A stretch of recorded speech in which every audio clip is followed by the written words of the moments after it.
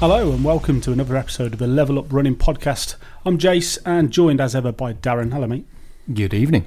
So we find ourselves recording slightly differently today. Usually we do it across the internet, but I have the pleasure of being in your little recording studio today, so it's going to be slightly different. Indeedy.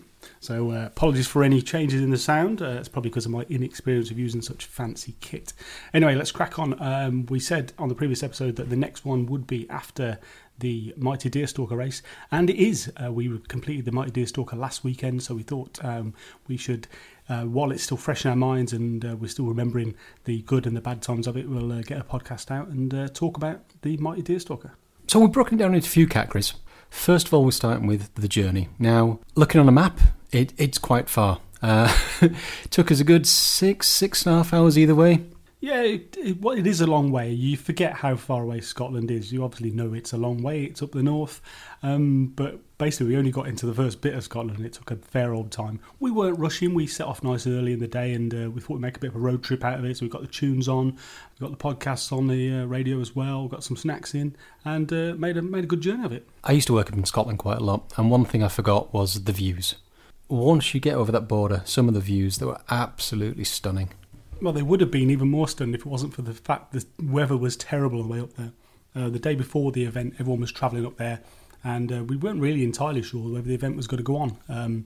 There was an awful lot of snow, lots of pictures from the Rat Race guys of the area of the event, all blanketed in snow. We were quite worried about the roads because obviously the road condition on the smaller roads up in Scotland isn't great. We were worried about whether that was going to be all snowy, but towards the time when we got to actually Scotland, it just started being more wet than anything, so that was pretty good. Yeah. One thing that sticks in my head is, so we came off through Moffat and came through that way, and we passed a nice little loch, St Mary's Loch, and we were driving past and we were like, that's gorgeous scenery. So we both pulled over, jumped out the car to take a picture, and I've never seen anybody jump back in the car just quite as quick. It was freezing. Oh, honestly, it was super freezing. The wind was howling. It was like, nope, no picture's going to be worth this. So we knew we were going to get a bit cold later on, so we thought we'd enjoy the heat of the car while we could. But yeah, it was a good laugh. Yeah. On the way back, it was very cold. It was very icy. And luckily, the time we set off, we were actually behind a gritter for most of the way until we got to the A74. Yeah, I was quite happy to have the gritter in front of us because there were serious patches of ice where the standing water had frozen overnight, and a lot of sheep on the trail and stuff like that, on the road, sorry. And it was pretty hairy on a couple of occasions, but we lived through it, and it was a good journey both ways, I thought. Yeah, very much so. The camping. So we camped over. It was all right. It was a little campsite. It wasn't too muddy. It wasn't too wet. Unfortunately, there was a covering of snow when we got there, so it just made the tent very cold, just having a base layer of snow.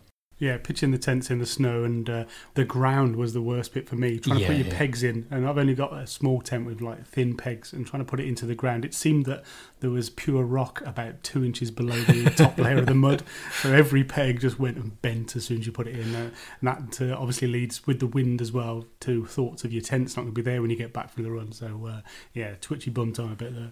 Yeah, very much. As mentioned on the last one, I bought a new tent. I didn't get a chance to try it.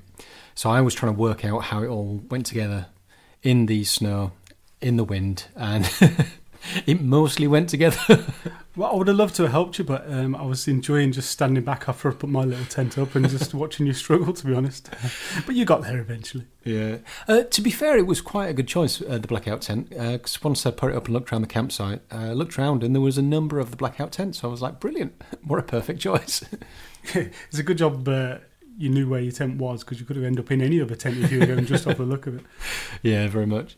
One thing I will say about the campsite is it woke up at 3:30 in the morning, and from that point on, it was just tent after tent, everybody pop into the loo. And I think because it was windy throughout the night, it kept banging the doors of the portaloos. So just a heads up, if it's like that again, you're not going to get a lot of sleep.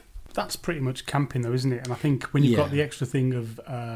I think there were something like 41,000 pints of beer drunk over the weekend in the beer tent. So most of those were being deposited in the portaloos at 3:30. I think. Onwards, yeah. So that takes on to the facilities, actually.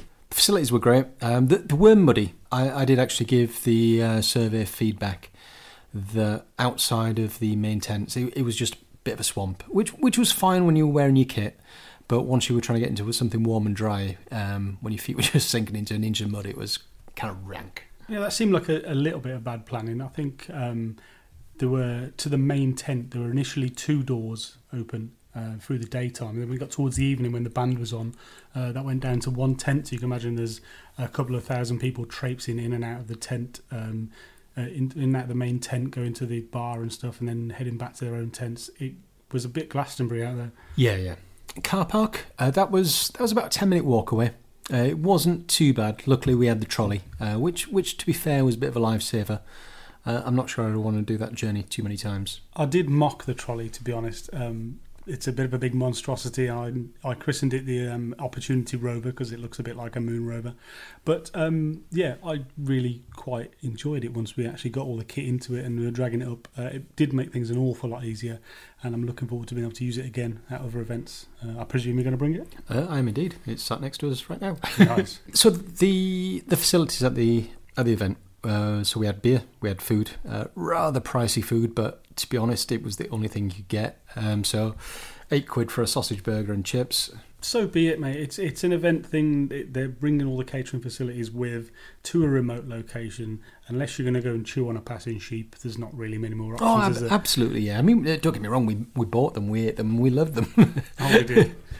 Thankfully, though, we did do a bit of pre-carb loading and went to the shop and bought a load of stuff to eat afterwards as well. So we did supplement it with our own pasties and bits and bobs and mini eggs from the shop. Yeah, indeed. The bar, the good old selection on there, good range of beers, lots of gins, which we didn't touch because 6.5 hour drive home. Merchandise, the big old merchandise stands, as you do find it in the Rat Race events. Which was good, nice discounted stuff. Bag drop, valuable drop, and a band. Yeah, it was nice to see a bit of a band on there. When we first got there, it was a bit confusing because the seats were all laid out in rows like you were doing a classroom thing, and I wasn't really sure what was going on. But by the time we got back in after the event, that had all been cleared off, and it was basically just a big wooden dance floor, and people were having a bit of a boogie and stood around having a chat. Fantastic atmosphere in the big tent. Oh, absolutely, yeah. I think it helped that it was freezing outside, so everybody was inside. Yeah, definitely. I think so. When we finished the run, first thing we did was we headed back into there because it was nicely heated, the big tent, and obviously having all those people in there as well, lots of body heat going around. I love the fact that we could just go and chat to random people. We were making a beeline for some people that we knew from the Season Pass group on Facebook, and seeing people with the Season Pass hoodies and T-shirts on helped us to spot those people, and I made a point of saying hello to a few of the people there, a few of the people that I recognised, and it was good to have that little bit of camaraderie. You know, we're all in it together. First event of the season, it was really good. Yeah, absolutely. Right, now on to the run itself. So before we get to the run, hang on, can we talk about waiting to get to the start line? That was the coldest thing of the entire weekend. We were worried that we were going to be cold on the run. We were worried that we were going to be cold going through the rivers. But actually the coldest part of all of that was waiting to get to the start line. I think we left the big tent about 20-25 minutes before our wave started. Yeah. And just stood there. The wind was howling. It was dropping towards zero, must have been. And there were a lot of people shivering, a lot of people trying to keep warm. Really worried about their muscles cramping up because of being cold. Yeah, very much. But yeah, we kind of danced about with the majority of the people for a good 20 minutes. And then it was time to go. First of all, I'd like to say hats off to the course marshals for dynamically altering the course due to the weather conditions. So it worked out about a 9-mile run, which again was fine. It was about 2,000 feet of elevation, and it took us roughly about 2.5 hours. Yeah, we weren't rushing to get round. There were some bottlenecks, but yeah, like you say, with the conditions, some parts of the course have been altered from previous years. Certainly when we were talking to people beforehand, they were talking about wading through the river and the prospect of that. But looking at the river as we ran past, it was super high, super fast flowing because of all the water that had come down, all the snow that had melted into it. There was no way they were going to safely get 2,000 people going through a big raging river like that. So they as you say, dynamically altered the course. I know they made several changes for the people who were doing the doubles. That's right, yeah. Some changes as we were going round because the course was changing due to the conditions, and all the marshals and the organisers did a great job of that. Yeah, absolutely. One takeaway from it is so we just got running, and we were running through this swampy field, and we were kind of bouncing around trying to avoid the water and the mud. In hindsight, I wish I had just embraced the mud straight away, because next thing you do, you run through a swamp. Yeah, the sooner you get muddy and wet on these things, the better you are. The more time you spend trying to avoid it, you got more chance of turning your ankle, or more chance of just wearing yourself out really by overthinking it. So get in the mud quick, get wet, get cold, because the faster you're moving, the more you're going to warm up, and the quicker you're going to warm up. Yeah, absolutely.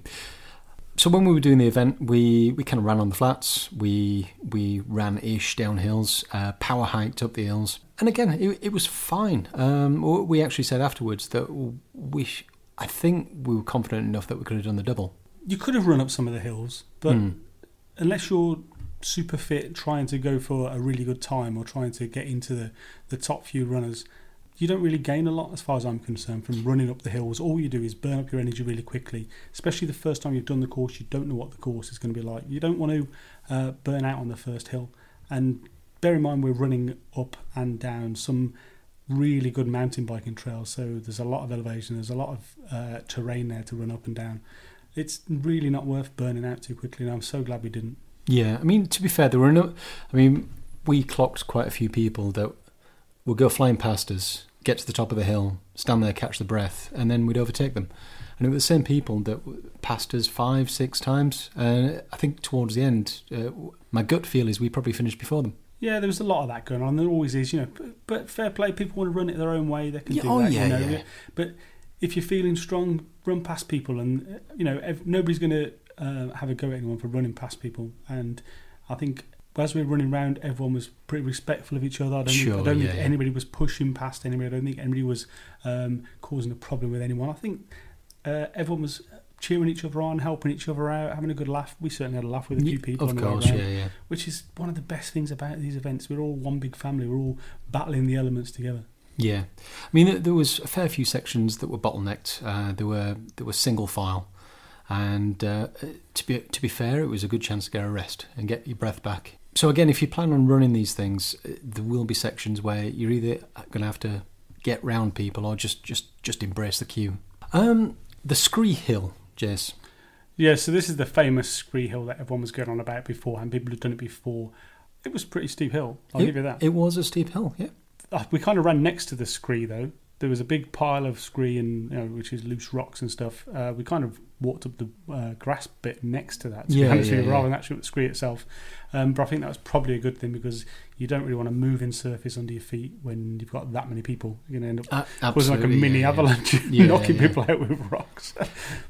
Well, to be fair, even at the side, there was a fair few landslides. But it was one of those, and this is something that I didn't really think about with the head touch running. Once it got dark and the head touches were on, you're so focused on that patch of lit up ground in front of you for your footing, for seeing what's going on that immediate piece of ground in front of you, that you don't really look. Certainly on the Scree Hill, I never looked up to the top of it to see how far it was. I was concentrating pretty much on my footing, not knocking into people in front and behind me. It was weird. It kind of made the whole run go a lot quicker for me. Yeah, absolutely agreed.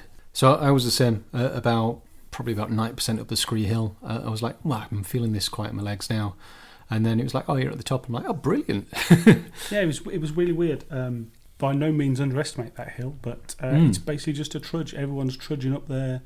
Various levels of swearing and living, complaining, but yeah, it's cool. And then come back down the other side of it. That was pretty cool. That was a fun. Smattering of snow there, bumping around between all the bits of grass. That was pretty cool.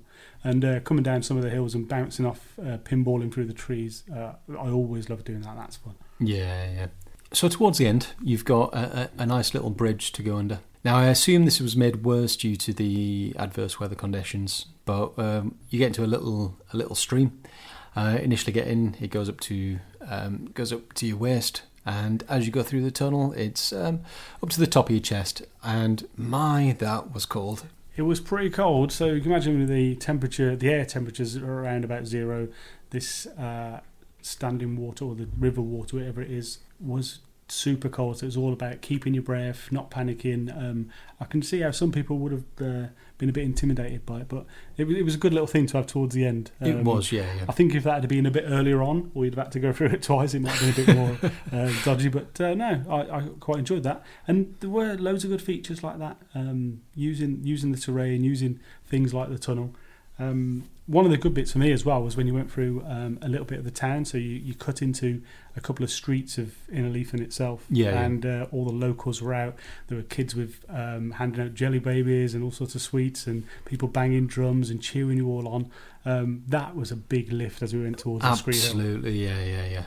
And hats off to them. I mean, we ran past a house, there was an entire family in the house just waving to everybody as they went past. It was a real buzz. It's good to see the support, and it must interrupt people's lives to have an event of this size and people running through and marshals all over the paths and just having people run up and down your street. But okay, it doesn't happen very often, but they embrace it and they cheer you all on, and it was good to see. Yeah. One thing to note, when we were at top of the first hill, I think it was, I think we must have had our head in the cloud, or at least low cloud, because we had the head torches on. And the best way I can describe it was the Millennium Falcon. Like in warp factor. Yeah. It was like when you're driving in heavy fog, wasn't it? Your head torch couldn't quite penetrate, same as your head. Same as your headlights don't really penetrate the fog. It was like that, so it was really misty. But it was quite eerie through the woods with the mist as well. Yeah. And then trying to catch your foot in, it was good. Just so many good bits, like so many good little memories. Yeah, indeed. Kit wise, so we had many discussions before and after. Many discussions. And I'm happy to say that I think the decisions that we made were absolutely spot on. There was nothing there that I thought, I wish I'd have got something else. I had the right footing on. So you had the Speedcross, I had the Peregrines on. Yeah, the Speedcross at the moment are the only trail shoes I've got. I'm looking for the right pair of mid-trails at the moment, but I thought these would be right with the terrain that we knew we were going to run on. And going through the water and stuff, Speedcross was always going to be my trainer of choice. I wore the Hilly all-terrain socks. They were pretty good. A good sock choice. I didn't get any problems at all with my feet on there. No. I was wearing the Innovate trial socks, and again they were fine. My feet they warmed up pretty quick, and not a single blister, not a single heat spot. Nice. We both wore leggings for this one. There were a lot of people in shorts, but I think we were cold enough on the weight for the start anyway. I think if we'd had bare skin out there as well, it would have been even more uncomfortable. So I'm quite glad I wore the leggings for that. Under shorts, under those, over shorts as well. We wore jackets as well. We did, yeah. I just literally wore a base layer underneath my race shell jacket, and that was superb. I know I'm not going to get cold while I'm running anyway, but just get that extra little cover to keep the wind off you as well. That's really absolutely. Good. It was all about cutting the wind rather than staying warm. Yeah, and again, once we've been through the water, everything dried pretty quick as well, so it wasn't uncomfortable. So yeah, very happy with the kit that we took. I'm also happy to say that even though I took quite a lot of stuff with me, I used about 90% of it. So I guess lessons learnt, there is some stuff I can probably cut out of my kit just so we can fit it in the boot. Well, I was moaning at you because you do like to be super prepared for stuff, and I take just the bare essentials, and I probably didn't quite take enough stuff. I could have done with some more warm clothing to wear afterwards. I didn't take a pair of joggers or anything like that. You were going on about taking wellies, and I talked you out of it. And then with the mud going around, they were probably a good idea, and that was our running joke through the whole thing. Oh, look, these people are wearing wellies. These people are wearing wellies. So that was quite fun. You had lots and lots of kit, but like you say, you used it all. We've learnt some good lessons about kit, I think. For you, what was the one piece of kit you were most happy that you took with you? So it's probably the North Face gloves, because I put them on while I was putting up the tent, and I put them on once we got changed. My hands were lovely and warm. That's probably a good shout. I left my warm gloves in the boot of the car, and we didn't find them until we left. We won't talk about gloves too much. One thing I will say is, so there was all the, I won't say scandal, but there was all the thing about shower passes. I had one. I was misprepared. As soon as I could get the tickets, I bought a shower pass, so I was one of the few that had one. Didn't use it. And the main reason for that is because it was a bit of a swamp and the showers were a little too far away. And it was just easy enough just to get in some warm clothes and just say, you know what, I'll deal without a shower. Yeah, we didn't get particularly muddy. Our feet were muddy and stuff from running more through the campsite than going anywhere else around the race itself. Yes, we were wet. Yes, we were a bit stinky, but it didn't warrant what would have been a 10-minute walk with tired legs round to the showers. I'm sure they were lovely and warm, and I'm sure people are going to talk highly of them, but yeah. But again, it was the thought of going for a shower, then coming back through that swamp. Yeah, come back through there when you're clean. Yeah, It would be a bit of a pain, wouldn't it? Yeah. So one thing I didn't expect, and we spoke to a few people in the bar about this, upper body ache. So I stood in the bar with a pint man, and I'm like, my word, my back aches. Now I'm not sure if this was bouncing through the trees or just the almost all fours going up the scree hill or what, but I think everybody we spoke to had an achy back. I think it's because not everybody trains, or not everybody is able to train on very steep hills, because when you're on a very steep slope, it's so much different from a slope you can run up. And like you say, you're engaging your upper body in terms of stability, and you're naturally leaning forward at the waist, which puts that extra pressure on your back. So I think it's just that lack of experience with, or lack of muscle memory, if you like, for those very steep hills. Yeah. So we thought we'd cover thoughts for Aaron. So as we record this, Aaron's 3 weeks away. After Deerstalker, I'm feeling quite confident. Yourself? I've been struggling with confidence for Aaron because of the distance and because of things that I've had going on. We spoke before about the injuries. My life has been really busy with a new job and moving house and things, so I haven't had much time to do long distance training for running. But the Deerstalker has certainly changed my level of confidence. It's certainly higher now. I know that I can handle the terrain. I know that we can go at a pace together which is comfortable for me to run for long periods of time. As we record this, we've just come back from a 20k run as well at night, which was quite nice. You invited me up to yours and we went out for a run around your local area and did some hills. I think my fitness has come back nicely. I've had no problems with my legs since that previous injury, so the confidence is growing for me for the Ultra Tour of Arran. Certainly looking forward to the experience and the views and the camaraderie. Yes, it's going to be difficult. I'm certainly not underestimating the terrain we're going for, but I don't think it'll beat me. No. And again, I think if we just run steady, we fuel well, I think it should be an amazing experience. I'm not planning on setting any world records. I'm just planning on crossing the finish line on both days. Yeah, and that's what it's all about. We're gonna drag the rest of our team through, and I'm just looking forward to doing more now. The season's underway. We've got lots of things to look forward to. Even more so now that the Rat Race guys have sorted out the single sign-on for the event. That's made it much easier to look at all the things that are coming up and make sure you're prepared with all your camping passes and everything you need. The excitement is now just growing. So 3 weeks from this point until we head up into Scotland and over to Arran and do it all again. Indeed. Cool. Well, that's it for this episode. And the next episode will be after we've completed Arran. Nice one. Take it steady, everyone, and hopefully we'll see you in Arran, and we'll be back with another episode once we've completed it. Take care. See you. Bye.